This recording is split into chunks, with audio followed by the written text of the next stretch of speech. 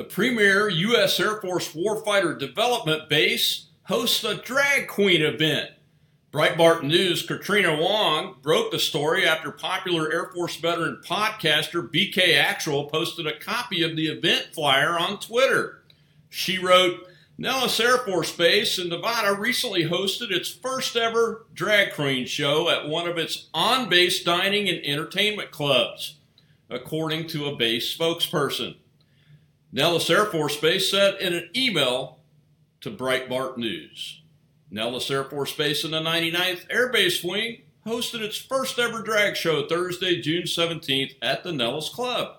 The event was sponsored by a private organization and provided an opportunity for attendees to learn more about the history and significance of drag performance art within the LGBT plus community.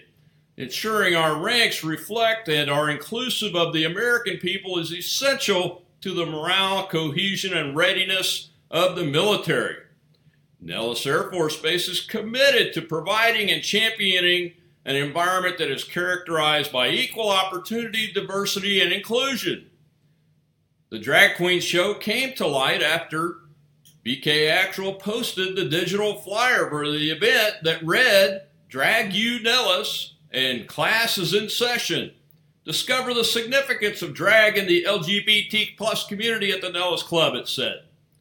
The article goes on to identify the sponsors of the event. The top three at Nellis Air Force Base is a social and professional organization established to enhance the morale, esprit de corps of all enlisted personnel assigned to the wing and to facilitate cooperation between members of the top three enlisted grades, unquote, according to its private Facebook page.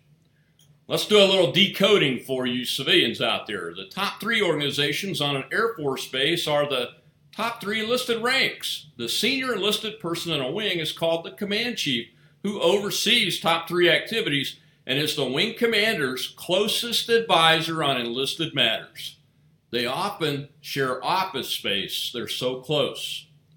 Let that sink in, my friends. You should also know that events oriented around sexuality have been allowed in military clubs before. When I was a 17-year-old E1, the lowest enlisted rank, strippers could be hired to come into the clubs and perform. That is why I tweeted the Breitbart article sarcastically at Secretary of Defense Austin to ask if he was going to allow strippers back in the clubs. Sarcastically, because we shouldn't. These types of performances teach people to objectify each other, and that is not healthy for what we call good order and discipline, the key trait to success in fighting and winning wars. Look, I don't give a damn what someone's choices are, their skin color, or what planet they're from, as long as they are mission ready. As someone who served over 30 years from the lowest enlisted rank to full colonel and as a senior commander, I can safely say most people in uniform today have the same view. It's not been that long since I retired. The transgender issue is one of readiness for me, medically, mentally, and physically, and unless a person can prove their readiness to serve, they shouldn't be serving. The military takes the same approach regardless of someone's race, orientation, or whatever. There are some things that make people not ready, like being overweight, undergoing cancer treatments, or other types of treatments such as can happen with transgender type development treatment, losing an appendage, etc.